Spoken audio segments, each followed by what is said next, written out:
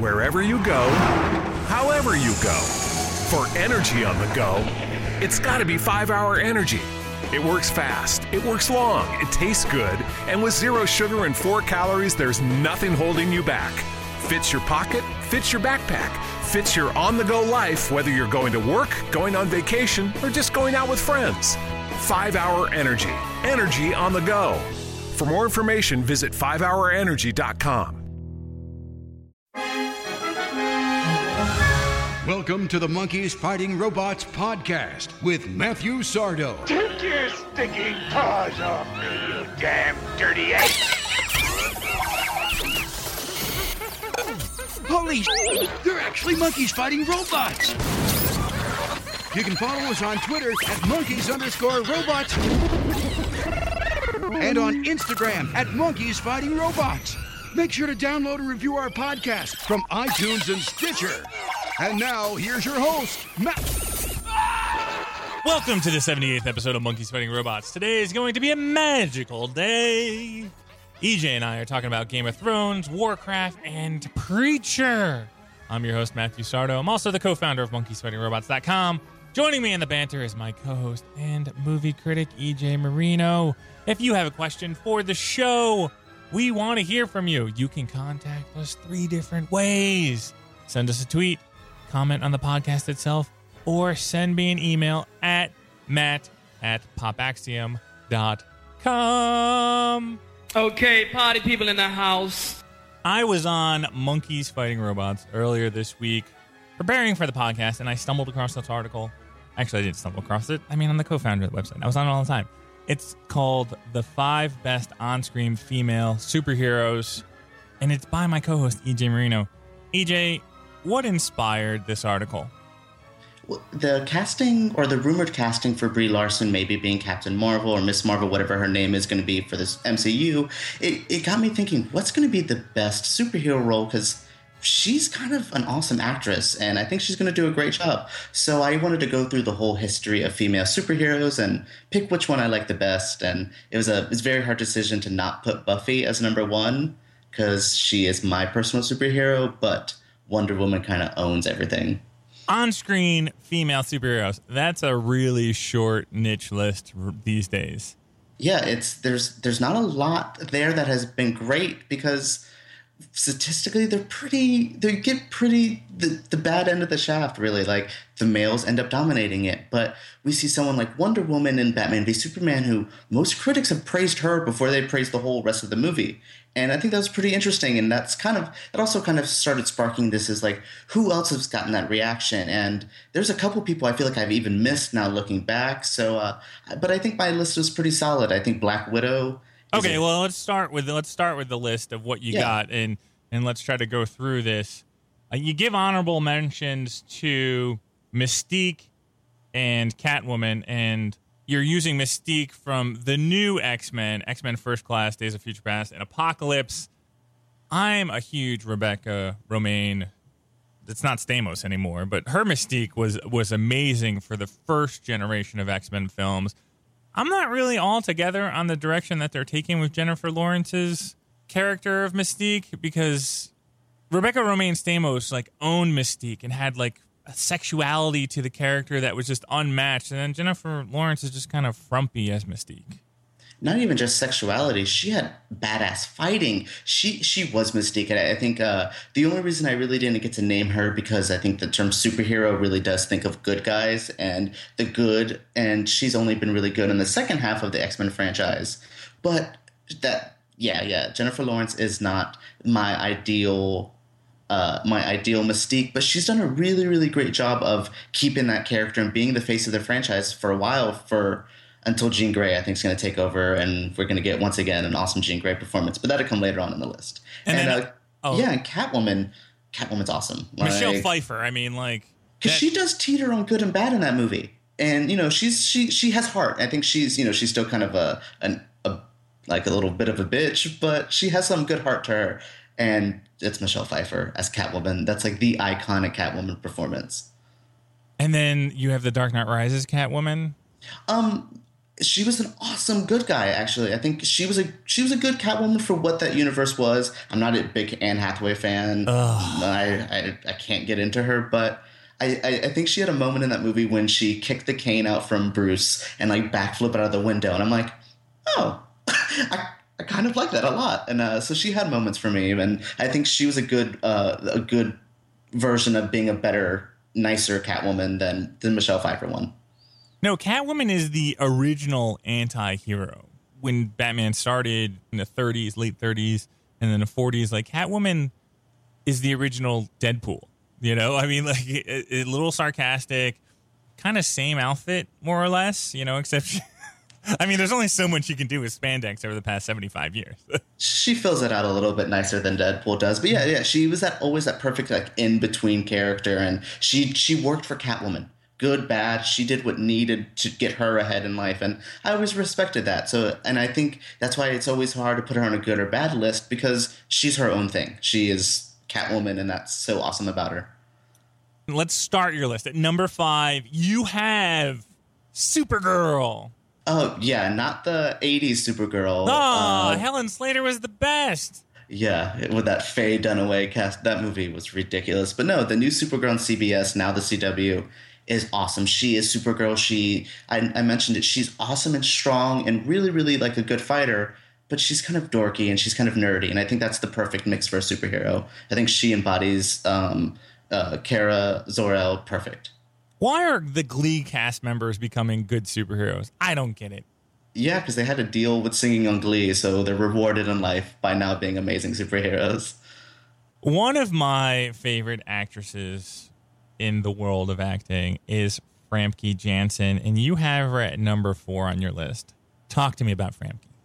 I've loved her since I first saw her on Nip Tuck, and she played this transgender like psychopath, and I just fell in love with her. And then she was on X-Men, and I adore her, and I think she was a perfect Jean Grey because she brought a maturity to the character. She brought some good acting, and then we get to The Last Stand, and our acting gets a little wonky, and she just kind of becomes a Magneto lackey, but awesome performances. And I think Sophie Turner, she's a good version of like an 80s kind of one. I know her accent sucks, and but I can't wait to see another Phoenix Saga, and I think that might be better. But Famke as Jean is the reason Jean's on that list, because she's so good. I watched Days of Future Past like a week ago, and I cannot believe how amazing that film is. And we talk about like the Avenger films and pulling all those different films together to make one giant Avenger film. But Days of Future Past brings together 2 different X-Men universes so amazingly. I was watching it and I was like, wow, why isn't this like in the top 5 of like superhero movies? And it I don't think it gets enough credit for what it is. And hardly ever, this was just kind of thinking after I saw the film and how it all panned out. Like X-Men 2 or X-Men Last Stand is a horrible movie. It's a horrible movie. And as a fan, there's like no way to kind of repair that bridge that was broken. Yet they figure out how to repair that bridge in Days of Future Past. And then you see Cyclops show up, you see Famke Janssen show up, and everything is good in the world again. And I can't believe they pulled that off.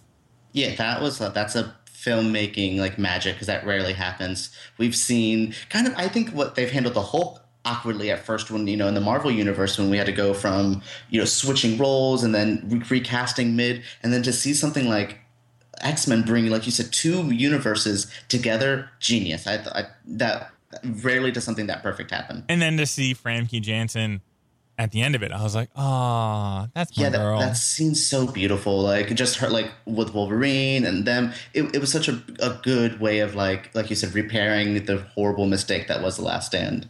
What I want to see if they do a Dark Phoenix saga is I want to see Sophie Turner as Jean Grey, but I want to see Famke Janssen like in her head being like, you need to be evil.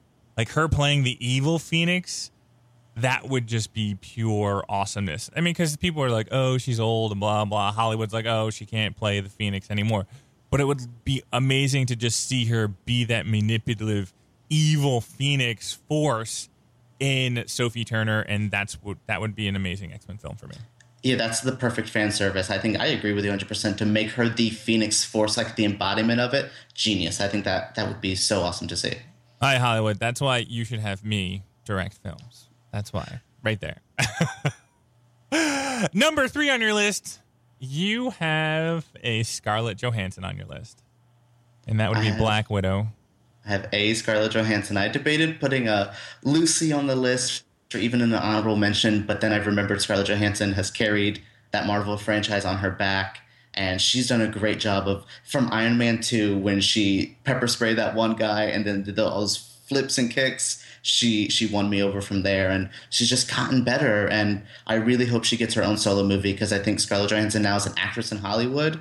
She carries weight to her. She can be in a movie and we're going to take it seriously. And I like that about her. And I think she's worked very hard to get Black Widow to where she is now. And I respect it. You should watch some of her earlier indie films. When she's like 16, 17, she is amazing. And she did this Searching for Bobby Long with John Travolta, where he's just kind of like a drunk writer in a room in, I think, New Orleans. And she plays like this 17-year-old girl just trying to like keep him alive, the sarcastic sidekick kind of thing. It's just an amazing film. That was the first time I remember seeing Scarlett Johansson like on the screen, and then she's just kind of blown up from there. I love Black Widow. You picked a picture where I'm not a big fan of her hair in that one. She has the mid-part lace front. Don't get me started on like my gay critique of how amazing that hair and that wig was, because her hair and wigs in all those Marvel movies have been stunning. But that Winter Soldier bob it's iconic to me. I'm a fan of the shorter look, more full action for the hair for me. Like Storm in Days of Future Past has the amazing, cool, short hair, badass look going on there. About Black Widow, I really like what they're doing with the character. I still feel like she's kind of like all over the place, but I do like the fact that she is in almost all the films now. She's replaced Samuel L. Jackson as the person that like connects all the films together.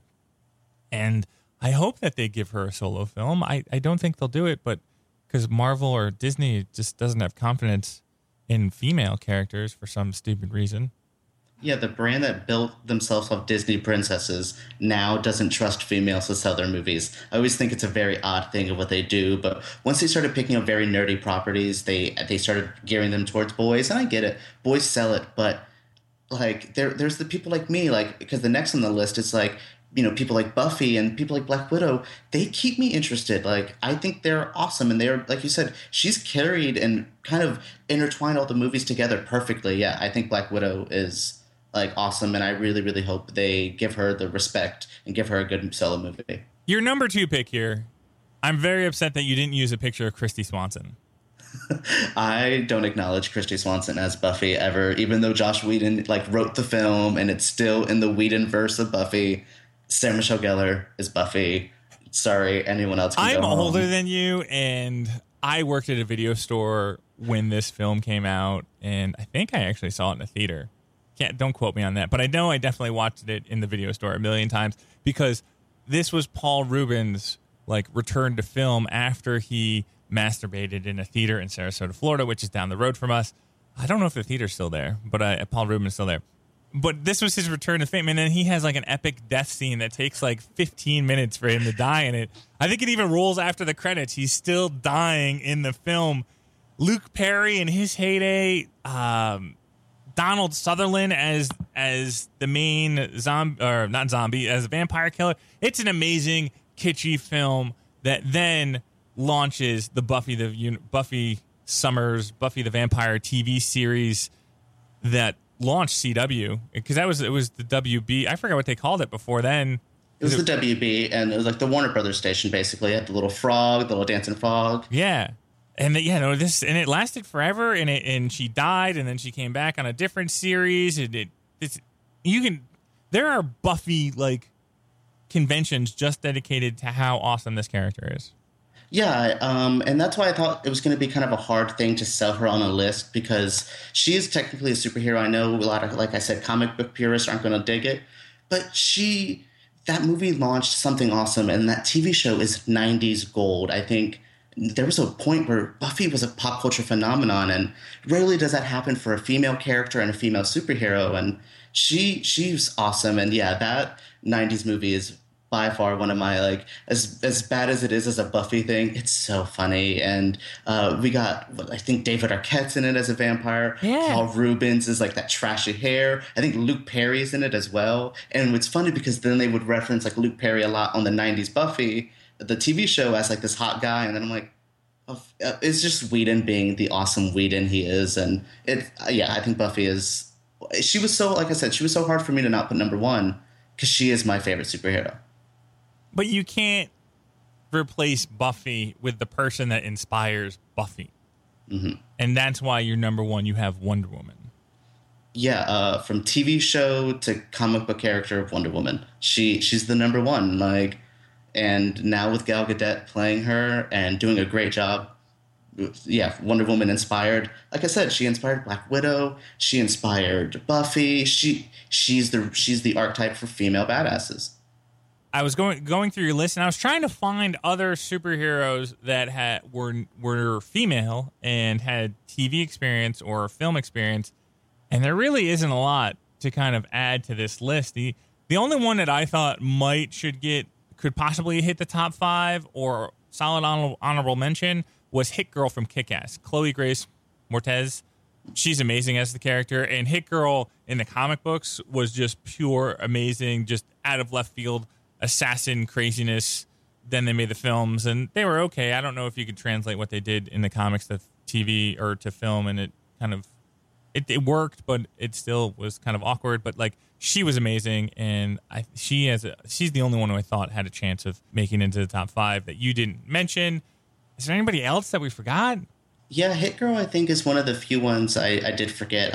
Storm is an awesome superhero, but the Halle Berry performances really weren't up to par with putting her on the list of like on-screen performances. They assassinated the Rogue character from X-Men, so she's someone that I can't put on the list because Anna Paquin didn't really do a great job. She ended up redeeming herself as much as I like her on True Blood.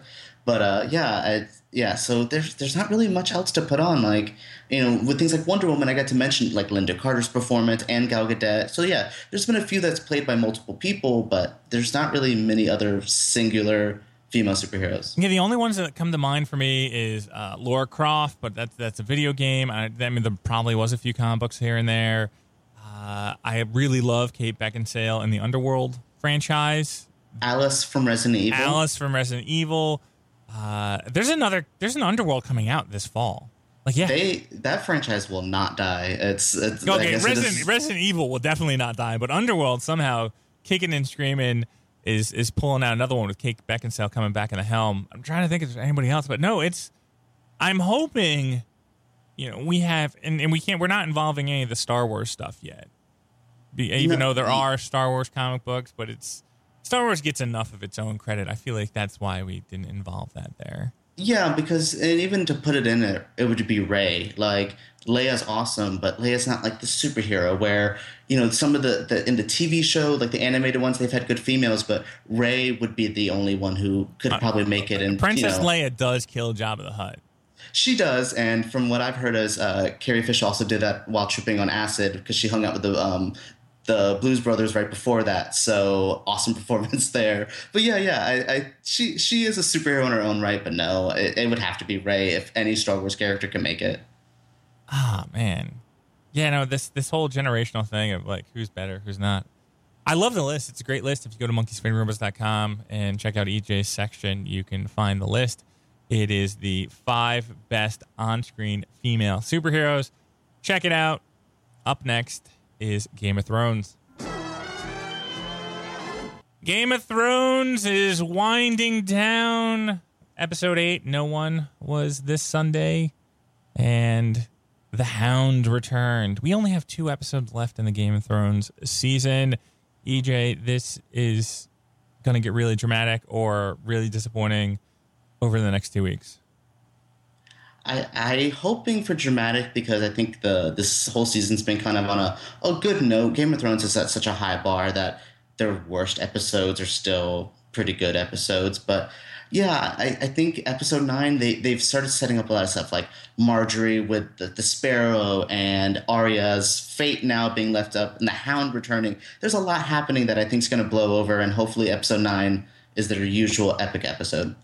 You talk about the Hound, but how glorious was it, even if it was for one episode, to have Ian McShane in the universe? Ian McShane is such a fit for the Game of Thrones universe. He's as like how awesome Sean Bean was the first season, and he's a perfect fit for it. And then to see Ian McShane, even if for one episode, it was awesome to see. The only problem I have with him being in the series is that he just towers above everybody else with his ability to just give amazing speeches.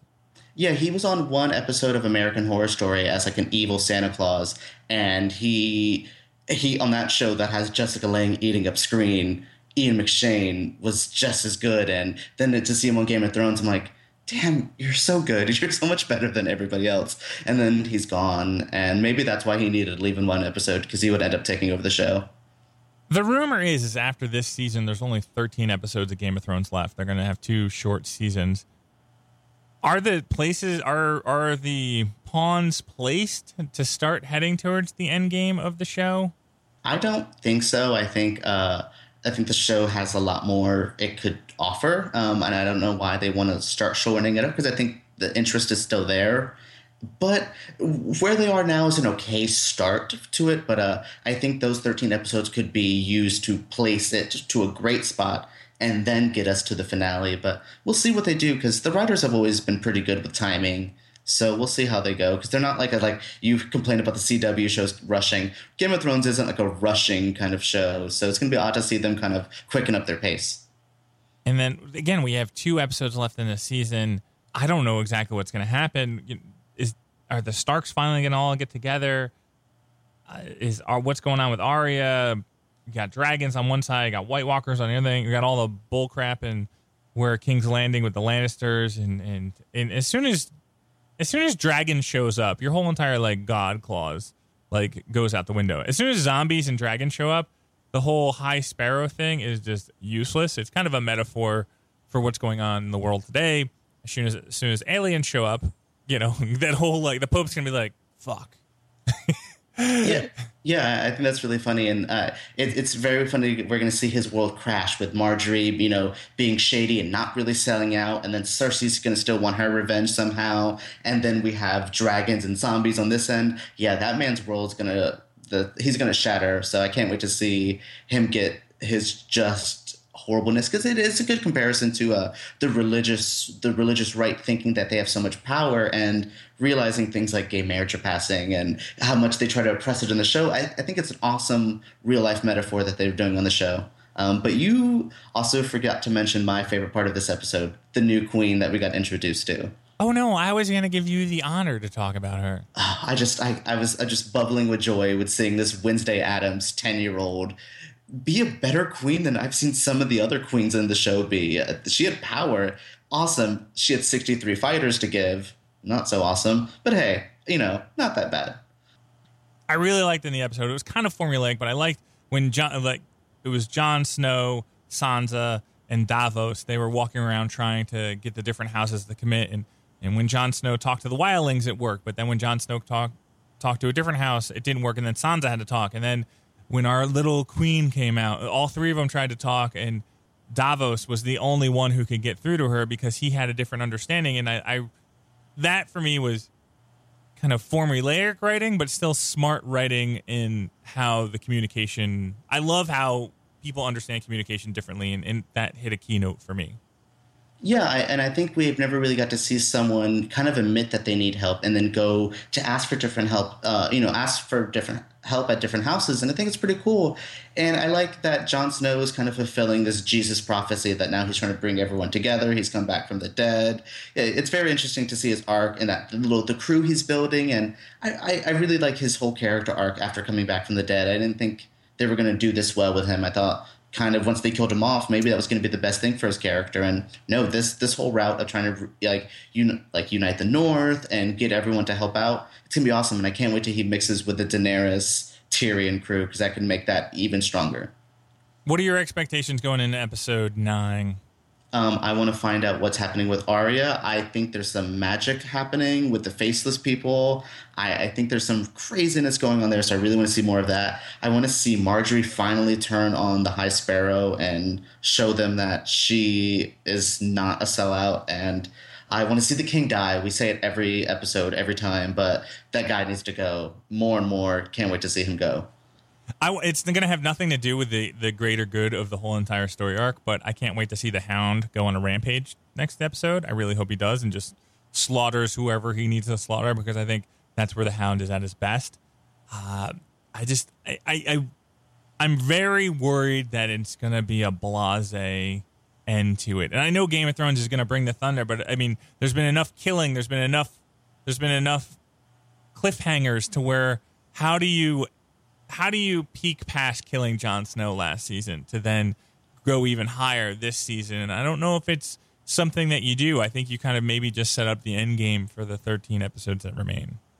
Yeah, setting up Endgame would be the best thing unless they have one more ballsy move that we really can't think of and expect, which would be awesome. But yeah, I think setting up the Endgame is the best route they need to. And they're at a good spot where, like I said, they can start pushing in that direction, and let's see what they do when they have to quicken their pace and give us some good, quick episodes. If you have a question or a comment about Game of Thrones this season, you can send us a tweet at monkeys_robots. You can comment on the podcast itself, or you can send me an email at matt@popaxiom. The World of Warcraft universe comes to the theater in a very CGI flick that we saw on Tuesday. I sort of liked it and sort of had no clue what was going on, and then the audio in our theater was really messed up, so it kind of put me to sleep too. It was just, I knew the movie was, the problem is everybody said the movie was going to be bad before you even walked into a theater, so it's really hard to walk into a theater with an open mind about a film. But I thought there was going to be like orcs and fights and lots of good stuff to kind of keep me together for the film, and it's kind of just Yeah, for a movie with war in the name, we got one kind of decent war scene, and the fights weren't that cool. And like, I agree with you. I don't hate the movie, and I will admit it's a bad movie. I gave it a 4 out of 10 on my review. I don't think it's a great film, but it's fun. And I think there's some moments that if it was a little cleaner and a little bit more polished, maybe a different director, a better script, there could be a decent movie in there. And it has shining, tiny little moments like orc designs. Orcs are gorgeous in that movie. And other than the weird Paula Patton half hybrid, half human that I don't think worked well, the CGI orcs are gorgeous. And there was moments. Captain Kirk would have been all over her. Green skin and all that. That's a Captain Kirk special if I ever saw one. Some people bash the CGI in this film, and I'm like, it is what it is. I mean, you're trying to create a brand new universe, and you only have a certain amount of money, and I think they did it well. There are a few scenes where they're jumping on and off of a flying bird lion mix. The hippogriff from Harry Potter, basically. Right. And that kind of had a little awkwardness, but that's because you have live action people jumping on and off of an inanimate object that you're kind of making into. And this is where I think people get really spoiled because I know Dewey was talking about, he's like, oh, the CGI was just horrible. And I was like, no, actually it's not. Actually, it's really good. We're just getting spoiled. Like I watched Lost in Space from like 99, the old, and that's like when CGI first kicked in, and I was like, oh my God, this reminds me of Tron from 1981. But it's, 20 years later, things have changed, and they keep growing, and this CGI 20 years from now will probably look like a joke, but at this time, I don't think it was as bad, because there were still some scenes like where, and I'm not going to remember anybody's name, but the orc mom is carrying the baby, and they're by the river, and I was like, wow, that looks, that river looks real, because it probably was real, and she looks real in the water, and the water's rippling off of her, and then she made her stand, and then stuff happens to her. Bad stuff happens to her. But that CGI, I thought looked really good at that moment. So there was good points. Because I'm always comparing everything back to Batman vs Superman, because that's kind of our bashing movie of the year, except for you. You love it, and I love that you're defending it a lot more lately. But there are clear moments in that film where you're like, oh my God, that CGI is so bad. Yeah, that's like a Zack Snyder note that sometimes I think he dips into cartoony where a lot of it's so based in realism, it's so good, and then he does a super cartoony moment and we're like, what the hell, Snyder? Like, you're a little bit better than that. Where, yeah, and I completely agree that I think Warcraft doesn't have bad CG, but when it mixes with practical effects, it's kind of laughable. And I think that was what really took me out, was to see it get into moments where like they would go hit an orc and you can kind of see them slow down to hit the prop. It was just little moments like that I think kind of took me out. But overall, the orc designs, they got close-ups and you could see little fibers of hair and the tattoo. It was beautiful what they did CGI wise. And yeah, like you said, we are spoiled. We do expect great CGI every time. And then, you know, even what we consider like talking back, like T2, people think that CGI is great. You see it now and it hasn't aged that well. So you like, this isn't going to age well in years, but at the moment it's not a horrible CGI. It just needed some fixing when it got to practical. But what I'm hearing, because I took my friend Tony to see this movie and he's a huge World of Warcraft player, he enjoyed the film. He kind of explained where it was in the story arc and everything. And like you said in your title of your reviewy, apparently it's a Dewey review, but what you said in your review is that you felt like it was an inside joke. And so the people that play World of Warcraft are going to enjoy this film. And I think that's awesome. Like I've got a lot of like kind of hate where they're like, well, this is for the fans. And I'm admitting it's for the fans. I want it to be for the fans. Trust me, as a fan of like a lot of comic book properties or a lot of video game properties, to see them not adapted very well, it was awesome to see something that I walked into and like, I have no fucking idea what's going on. And I admit that I do, and I admit that that's kind of cool. And I'm glad there's a fan service, because I even know a little bit from the game, like some of the magic spells looked very accurate. Some of the orcs were very, very like accurate to game orcs. And I give them credit for that, because that rarely happens that fans get something for them. Are you a World of Warcraft player? Are you going to see this movie this weekend? If you do, we really want to know what you think about the film. So send me an email or send us a tweet at monkeys_robots, or comment on the podcast if you loved it or hated it or whatever you think about the film or anything we've talked about previously. Comment on the podcast. Just tell us your thoughts, because we want to talk with you. The second week of Preacher, and it took forever because of the holiday to get here. Preacher, episode 2. I just love the universe that Seth Rogen has created, and I know Garth Ennis created this universe, and it's now on AMC, but I purposely did not read the books, and I'm not going to read the books because I just want to enjoy the ride that's going on, because episode 2, I have no clue what's going on. Everything's crazy. Everything is, new characters are coming in. Some weird shit is happening. I know where the answers are, and I can find them if I read the books, but I don't want to read the books because I want to enjoy this show. And EJ, you were kind of like lost in this episode a little bit, were you? Yeah, and to go kind of back to what we were talking about with Warcraft, where I got thrown into now this Preacher universe, and I kind of get what's going on, and I don't mind being lost in this as much, because I feel like we're going to have the time to get explained. But with Warcraft, I'm like, well, I don't even know if we're going to get a sequel, so how am I going to get more explained, where I know Preacher's going to start building on this universe, so I don't mind being lost. But I thought the episode was an okay episode. There was really good highlights. Like, I got another awesome fight scene.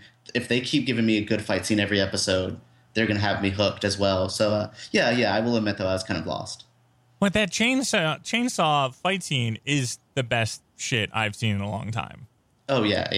It's hard to do something. It's hard to top your first thing, where I thought that plane fight scene where he, like, stabs him with a champagne bottle and pours it out. I was like, oh, that's going to be the best thing they do on the show. And they do another fight scene. I'm like, damn, Preacher. Okay, I see what we're doing. And I love that he was, like, cleaning up his mess, and he opened up the door, and he's like, the sun's coming up, and he's like, fuck. He's like, I can't go bury the bodies because the damn sun. And then I have no clue what's going on with Jackie Earl Haley's character and his whole entire, like, crew of guys who beat the shit out of each other. What was going on with that? Yeah, I don't know if Preacher was going to introduce this Jackie Earl Haley fight club, but I kind of like it. And this is another character, like, if we kind of would have read the comics, we would have had some idea what's happening, but we just see this weird thing happening, and it's fun. And you were very happy to see Jackie Earl Haley be on the show, and you were talking about you wanted to see him last week. So do you think he, like, lived up to your expectations of being on the show? I have no clue what's going on. I mean, like, he's like, listen, sign these papers and walk this way. And then the house is demolished, and I was like, oh, the poor Native Americans. What did we do now to them? And then his employees beat the shit out of each other, where I'm like, I knew that this world was bizarre because I worked at a comic book store and people talked about this all the time. They're like, because it was already out already, and people talked about how good it was and that you need to read it. And I kind of know that I know that they're supposed to be eventually on a quest to find God. Eventually. That's all I really know about it. And I know about Arseface because, he's kind of the most dramatic looking character, and in the comic books he shoots him, he tries to commit suicide, and it's more of a Nirvana, Kurt Cobain 90s-ish thing kind of going on. And the world was a different time then with the .coms and the war in Iraq, which kind of isn't so different from where we are now, but history repeats itself. That's a whole nother story. So I kind of know like the nuances of it, but as far as like what characters do, what their motivations are, like all the different like cliffhangers, like I know Walking Dead, I know all the different cliffhangers that have what happened in Walking Dead because I've read the book. But with Preacher, I ain't going there and I'm like, oh my God, this is awesome. And you talked about like not knowing so much in episode 2 and kind of like blah. But I'm trying to think back because in our Facebook group for Monkeys Fighting Robots, somebody mentioned Lost, and the first season of Lost, nobody had a clue what was going on, and we kind of just like took it. And this was kind of before social media hit. And do you think our viewing habits have changed? Well, season 5, no one knew what was happening on Lost. Don't give it season 1. Like it's ended, and still people kind of have no idea. So Lost is a funny thing to compare to, but yeah, I think it is interesting that we kind of assume that we're going to know everything, and it goes a lot back to what we were saying with Warcraft, that we're spoiled because we've read most of the source material, or it's a familiar story. Where Preacher, we have no idea. We don't know anything about the Preacher's powers. We don't know anything about the vampires somehow being in this mythos. We don't know what the end goal is. And I think it's refreshing. I don't mind being a little lost, even though if I thought the episode was kind of meh. It's interesting to be in this state because, like I said, everyone knows everything now. And this is one thing that no one really knows a lot about. And it's awesome. And if we get another kind of like random ass episode next week where you don't get a lot of questions, like how many episodes do you think you could handle before you like need answers? About halfway through the season, if I'm starting to not really get what's happening, and I don't think I'm a dumb viewer, like I write screenplays myself, I've seen so many movies and TVs, I get it, but I want to be able to like kind of fully invest myself in the universe. So I'm going to give him like the halfway point to see how I feel. If you are watching Preacher and you're enjoying the show, or you have questions about the show, you should send us a comment. Or you should send us an email. I mean, EJ is kind of lonely on the weekends, and he would love to respond to emails from our listeners and try to figure out what's going on in Preacher. I mean, that's the thing, is I want to figure out what's going on in Preacher, but I don't, because I want to keep it fresh. This is one of the few opportunities in cinema right now where I'm like, I'm going to keep this. I want to keep it very, very virgin. I want to keep it very, very my knowledge. I don't want anybody to ruin it for me for this show, because I think there's going to be some amazing things to happen.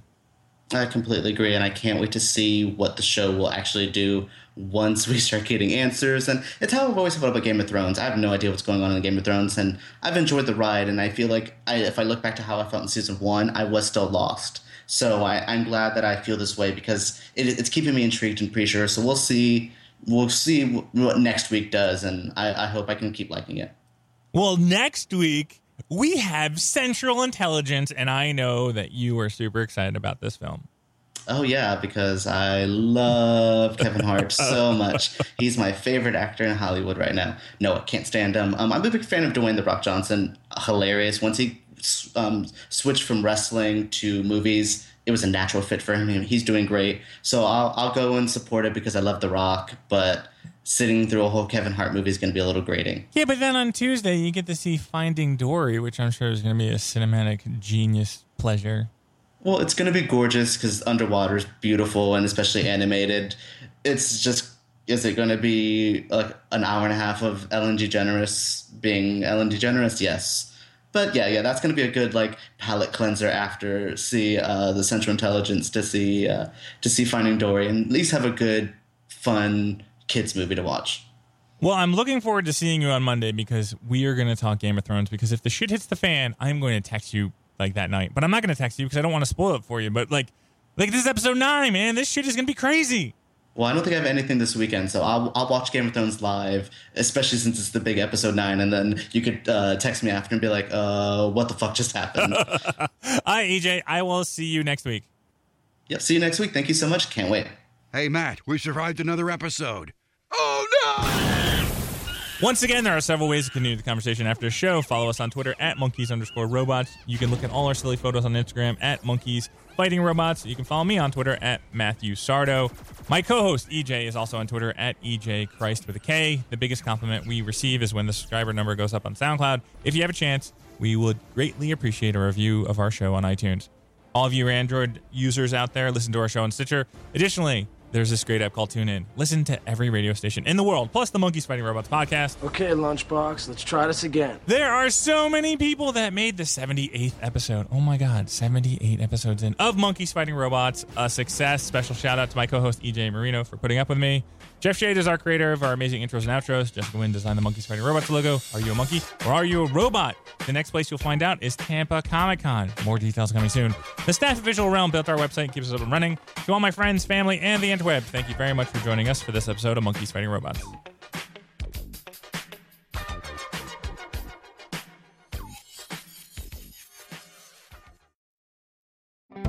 Come to the Home Depot this month and you'll learn a thing or two. Actually, 3 with 3 free do-it-yourself workshops. Learn how to install a faucet, how to improve your home's bathroom with easy bath updates, or if you like, learn all the skills you need to successfully install wall tile. See, it's never too late to learn something new. Register today at homedepot.com/workshops for a do-it-yourself workshop near you. Only at the Home Depot. More saving, more doing.